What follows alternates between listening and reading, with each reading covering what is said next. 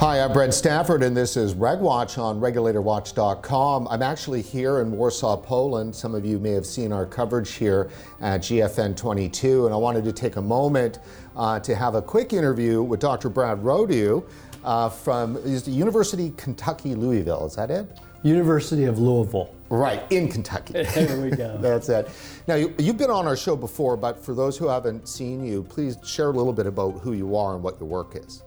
I'm a professor of medicine at the university, and I hold an endowed chair in tobacco harm reduction research at the Cancer Center there. So you see the damage done from smoking at its most horrible point. That's exactly right. Both in my, well, not so much my present position, but in my past position at the University of Alabama, Birmingham, I was actively engaged in clinics under the microscope and across the Cancer Center with patients who had received diagnoses for dreaded cancers related to smoking. So I saw the end results of a career of smoking. Now, you also have a blog that you put out. What is it? Tobacco Truth? Yes, Rodoux Tobacco Truth is the name of my blog. Right.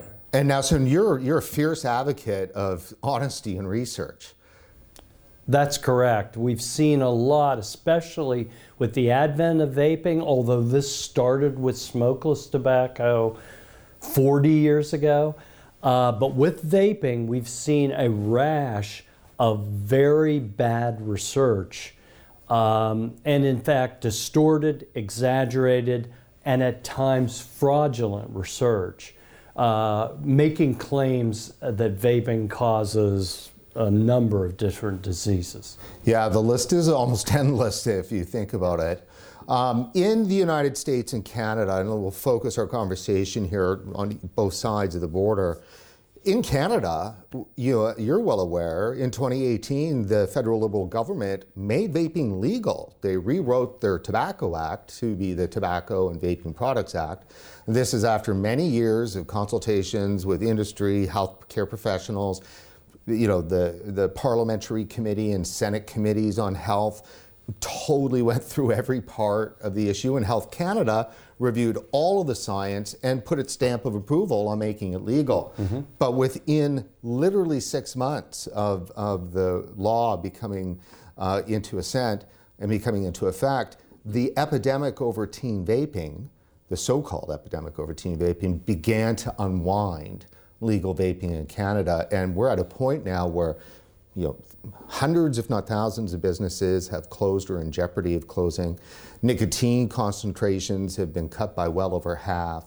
The variety of flavors are now threatened. And the overall media assault and assault from the health regulator is unending. What's your thoughts on what's going on in Canada?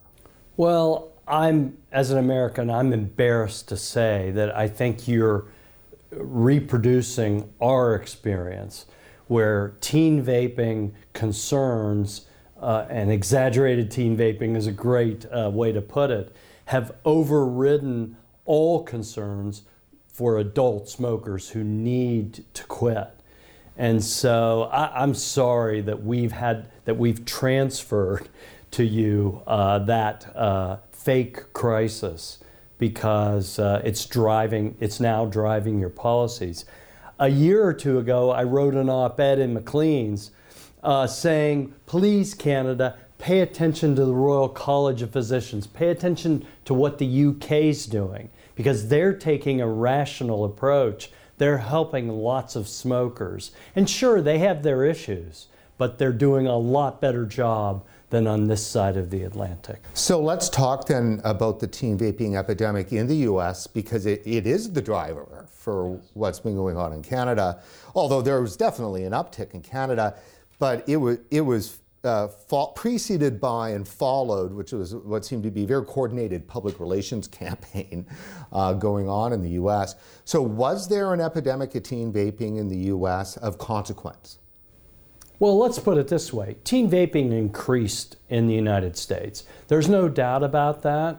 And any drug use by teens should be of concern to responsible health professionals. There's no doubt about that. But was it an actual threatening epidemic?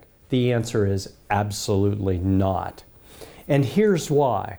Number one, the federal authorities used the survey, which gives them the absolute highest numbers. They've been doing that for years. When there are other federal surveys where the estimates are about half of those. So that's number one.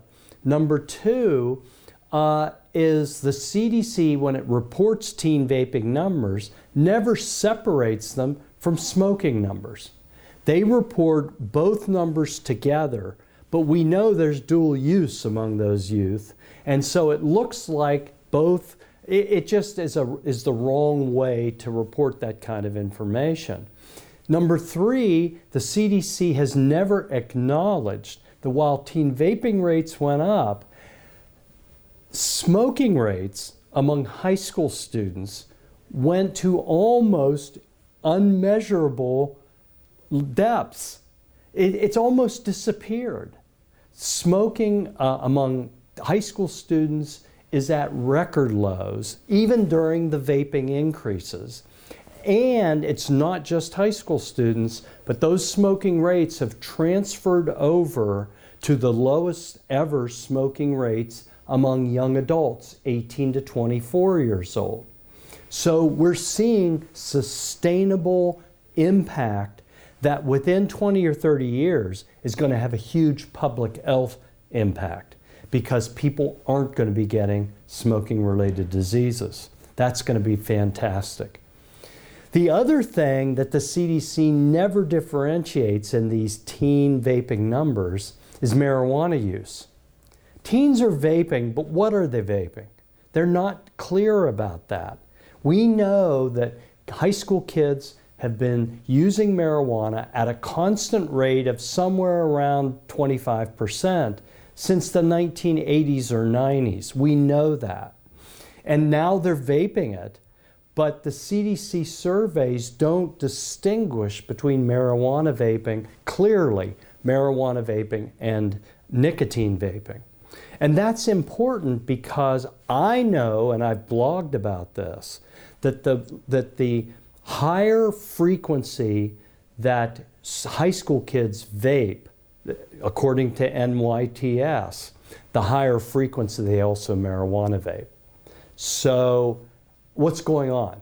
We don't know with any precision. And then finally, and I hate to rant about this, but finally, there's all this concern, there's all this crisis that's been created by all these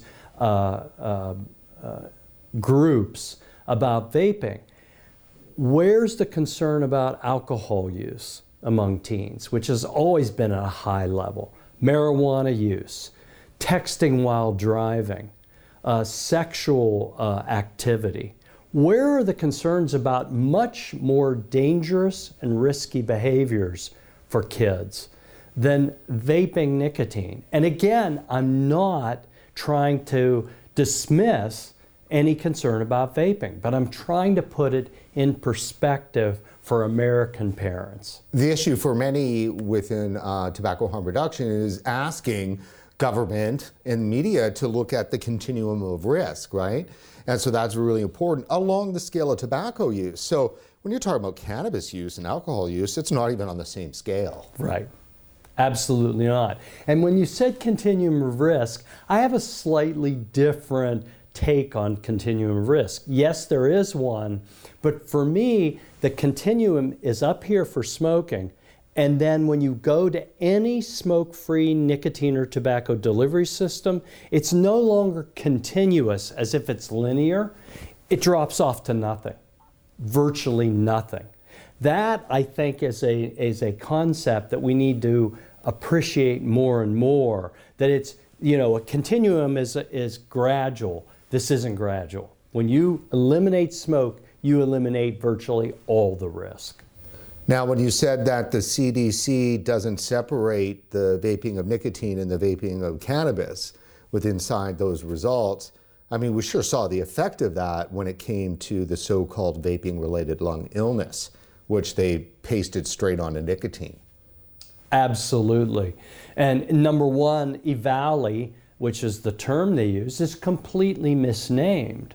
And they never, even when the evidence definitely was clear, the CDC never changed the name, never acknowledged that it was these illicit THC and marijuana products. That's irresponsible. There's nothing that can defend that kind of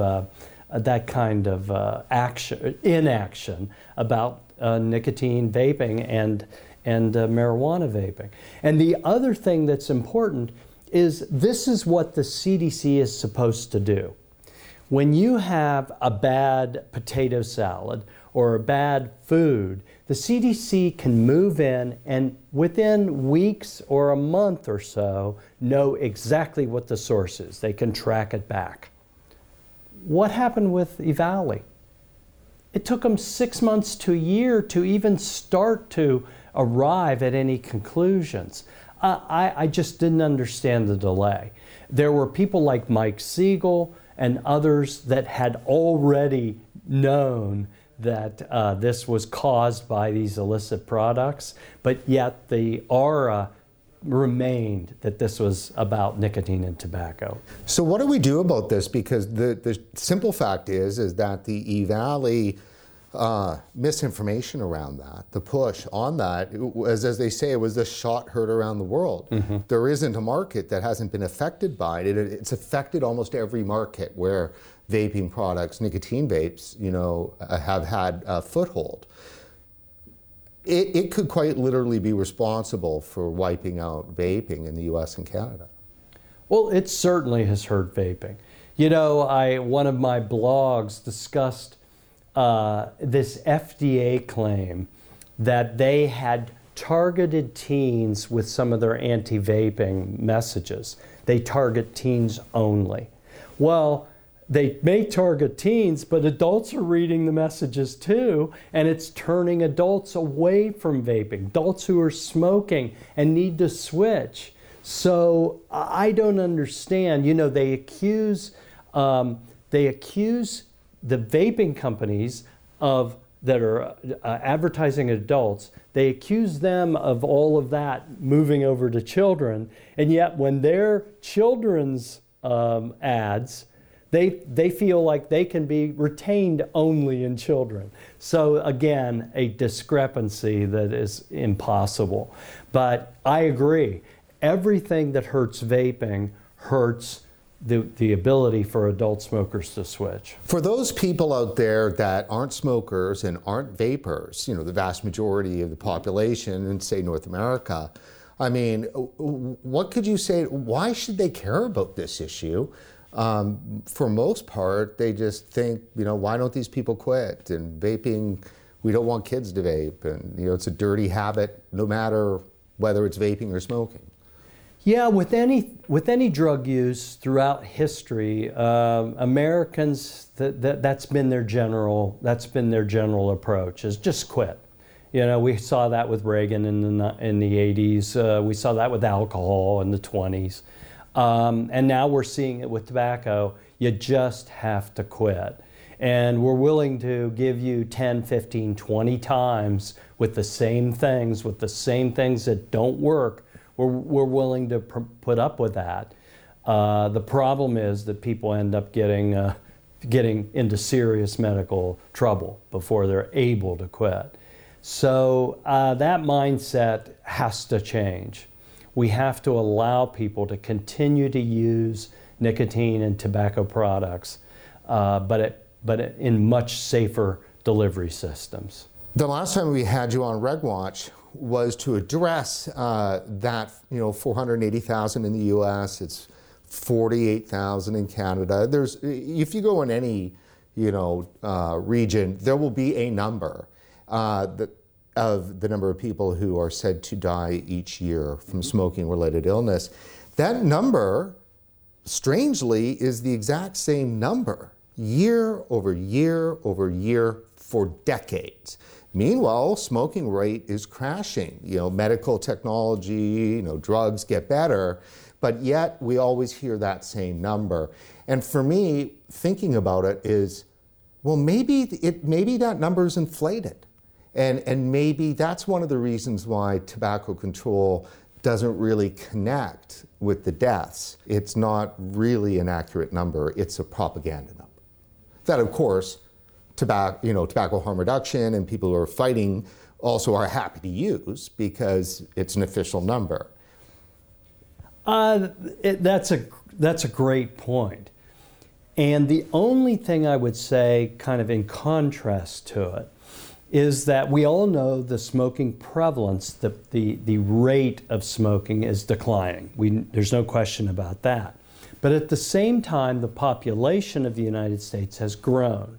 And so the number of smokers hasn't declined as much as we would have expected. And the deaths are related to the number of smokers, not just the percentage. That's one thing. However, in 28 years, and of all these numbers that I've been observing, the CDC has never told anyone how it generates those numbers. It generates them from a circa 1990 American Cancer Society study. And outside those two organizations, no one else has ever seen the actual data. I know this because I asked for it. And I asked the CDC, and believe it or not, Brent, the CDC said, we've never seen it. The CDC claimed they never saw how the number that they use every year was calculated. They said the American Cancer Society calculated the number. And the American Cancer Society refused my request for their data. So that number has never been validated outside those two agencies by an independent observer or scientist. Now, as you indicated, it's even worse because that formula, those numbers, are reproduced for any other country in the world. They use basically the same formula that the CDC and Cancer Society use. I'm just stunned that that's how we have done this with no supervision, no observation by any independent authority. It's mind-boggling. And so how do we know if and when that number will ever get looked at and changed? I agree. I don't know because it seems to have been at exactly the same number for at least a decade. It's appalling. It's absolutely appalling. Now, FDA investigators have done some other calculations, and they've acknowledged that the number has come down. But the CDC's never acknowledged it. So it's not clear even what different federal investigators are doing with those numbers. But you're right. No one wants that number to come down because it reduces the crisis. I totally agree with that. There's always, and that's what the federal government does with all of the numbers.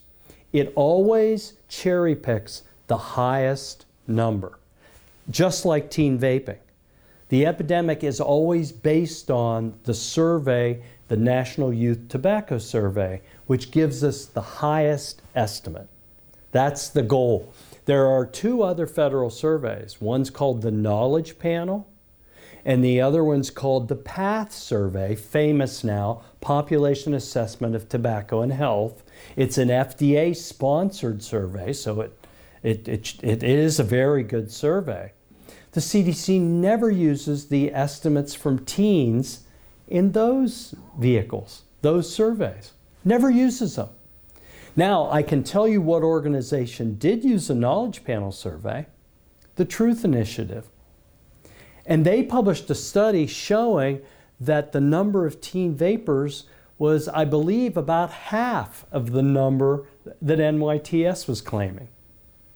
So, those numbers are never promoted by these authorities that want to make sure that the highest number is always the most visible. You keep an eye on what's going on. What do you see in the next couple of months that you're going to have to combat against? Because, certainly in the U.S., Campaign for Tobacco-Free Kids isn't going anywhere. We have new leadership at FDA. We have new leadership at CTB, which has come from the CDC, and from what I understand, actually has some experience with the vaping-related lung illness and so forth. It doesn't sound like there's a lot of friends at FDA or CDC with this new group of leadership. I agree. I don't think it's a time for a lot of optimism. We still have a lot of products that haven't been reviewed, some major products. We still don't know what's going to happen with nicotine pouches. There are a lot of unknowns, and which means there's a lot of things that smokers aren't being given access to yet. So I agree. There's still a lot of concerns, and I said it 6 years ago in our interview, and I'll say it again. The research flow of exaggerated and distorted information about these safer products is not going to end soon. And I take it as my responsibility to try to examine that research and find areas where it's defective. Do you think that there might have been a change a bit in the research? Like, we've reported that over the last year, it seems that there's been at least an uptick in some research that is more balanced. Obviously the efforts from Dr. Warner, Kenneth Absolutely. Warner, and Abigail Friedman, and even Dr. Jonathan Folds was just on our show. There seems to be that there's a bit of a growing pushback from some researchers in this area. I agree. There are researchers in isolated spots throughout the country, and hopefully in Canada, who are at least trying to do the right thing and trying to conduct and report legitimate research about the pros and cons of these products. Now, what about the 8 million people who rely on vaping in the US? Come July 15th, with the synthetic nicotine being pulled off of the market, what's going to happen to all those millions of existing vapors once this happens? I'm at least somewhat confident that the existing committed vapors will find ways to continue to vape. And I won't go too far into what those ways might be, but I think they'll continue because I think they know how important it is for them. I, again, tend to worry about the smokers who never really considered it and who will continue to smoke and continue to die.